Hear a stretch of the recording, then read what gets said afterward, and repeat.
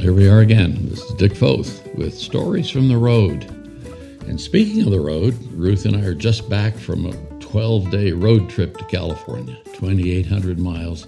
That's a lot of driving, my friends, and a lot of talking, a lot of listening to audiobooks. It was a good deal all the way around because we got to be with family and kids and grandkids and even great-grandkids. So that was good. But I'm thinking about roads today for a very particular reason. I'm recording this on July 27th, 2023.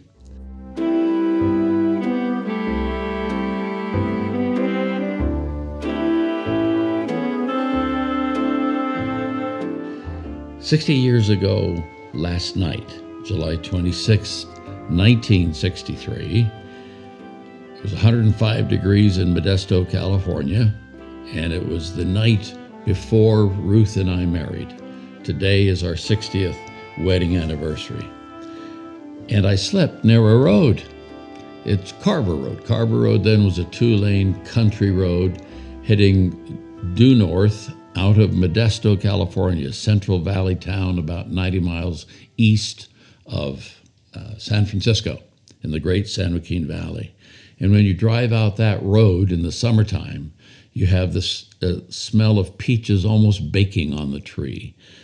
Grapes are in, peaches are in, and these days it's not as many peaches, because they're a tougher crop, I think, to harvest, as it is what they call affectionately out there almonds. The rest of the world calls them almonds, but in that strip between Sacramento, California and Bakersfield, California, they're almonds. And so my 3 groomsmen and I slept in sleeping bags on the lawn of my wife-to-be's home, 6248 Carver Road, Modesto, California.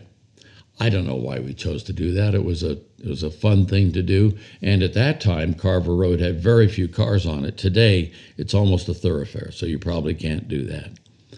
But when I think of roads, I think of our whole life together. Ruth and I have now had 60 years together, and our married years can be told by the streets we lived on. I mean, we married, and within 3 weeks after our honeymoon, we loaded up the 1960 Chevrolet Corvair that I got in the deal. It was hers. And we drove to Wheaton College Graduate School, so North President in Wheaton, Illinois, for a couple of years. Then we came back to Modesto, and I worked with her father. For 16 months, we lived on Ladd Road. And then we went on after that to the University of Illinois to do a church plant, and it was a dozen years there. And it was on Church Street. And we came back for 14 years to Scotts Valley near Santa Cruz, California, and it was Rabbits Run and Tabor Drive. And then back to D.C. for 15 years, or on to D.C. for 15 years, and it was Broad Street in Falls Church, Virginia. And then came here to Colorado 15 years ago and had been Red Sky Court and now in Windsor, Colorado. You say, that's a lot of roads. Well, it could be lyrics or titles to country songs the way it reads. But Ruth and I, in our 60 years, have had 4 14 to 15-year seasons. In our early 20s, from 21 to our early 30s, we were in Illinois, corn and soybeans, and there at the University of Illinois, which was kind of Athens out in the cornfields, and then back to California to be that college president for in our 30s up to the age of 50, and then on to D.C. from 50 to mid-60s, and since that time here in Colorado. There's a screenshot on my phone when I opened it up that shows Ruth and me, our first Christmas. And we are just bright-eyed, bushy-tailed, as they say. I had dark hair and horn-rimmed glasses, and Ruth looked a lot then like she does now, except her hair is a little more gray now than it was then. But what a difference 60 years makes. And it makes it in 100 different ways at dozens of different levels.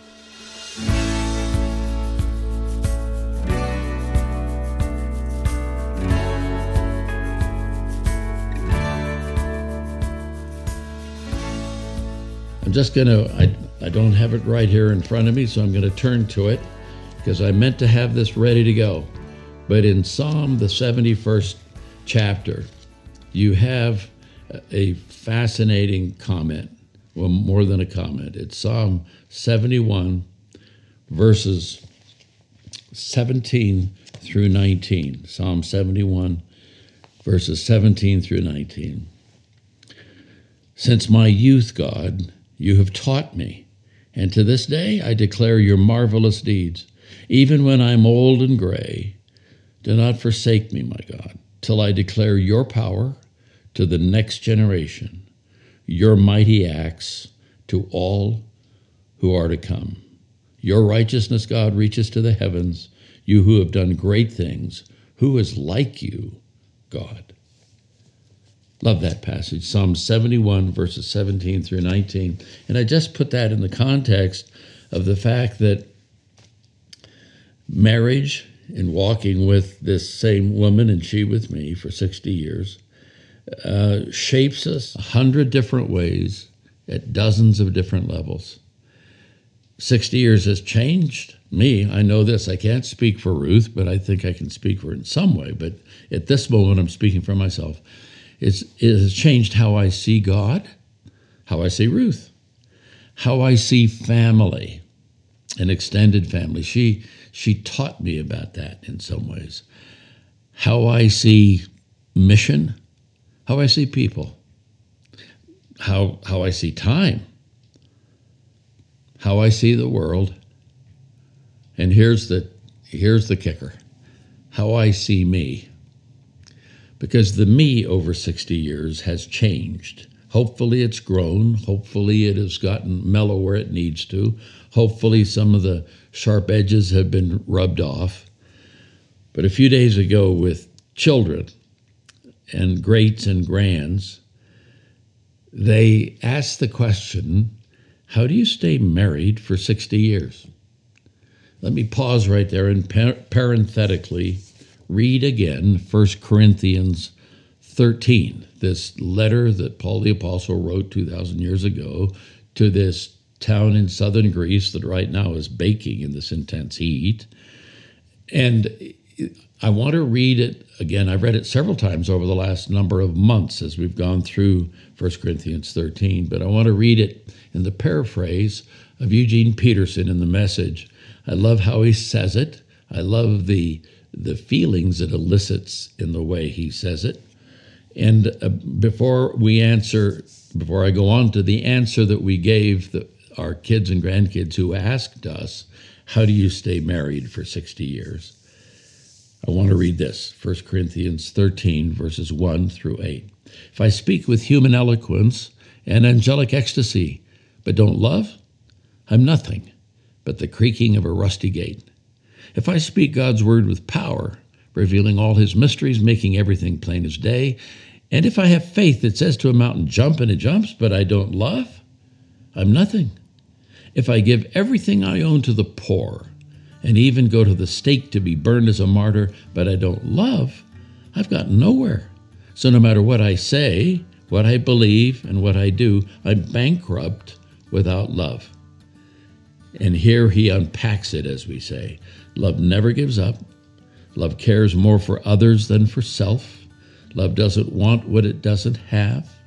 Love doesn't strut, doesn't have a swelled head, doesn't force itself on others, isn't always me first, doesn't fly off the handle, doesn't keep score of the sins of others, doesn't revel when others grovel, takes pleasure in the flowering of truth, puts up with anything, trusts God always, always looks for the best, never looks back, but keeps going to the end.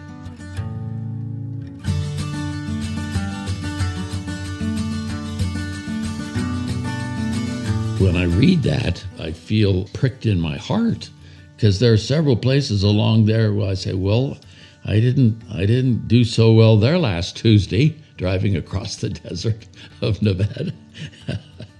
So the question is, how do you stay married for 60 years? Ruth's first comment was listen. And by that, she means listening, I think, with an ear to understand. So often we listen in relationships and we get our response or our reaction or our retort ready to answer whatever it is. But listen to what is being said. Secondly is laugh. You got to have humor if you're going to stay together. You have to. And the first place you need to laugh is at yourself, my friend. Laugh at yourself. Make fun of yourself so other people can relax. I mean, there's plenty to make fun of, isn't there? So make fun of yourself and laugh at the moment. Sometimes under pressure, things go crazy and everything seems to go wrong. It doesn't get any better with pressure, does it? But laugh at yourself and laugh at the moment. And then find things to laugh at together that bring you joy. And the third thing is forgive.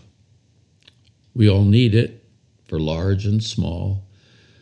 A dear friend of years back, Dr. Dick Dobbins, who taught Marriage and Family, University of Akron, said it this way: marriage is an ongoing series of forgivenesses. So, as we celebrate this day, July 27th, 2023, Ruth, our 60th year, the end of our 60th year. It's our 60th anniversary.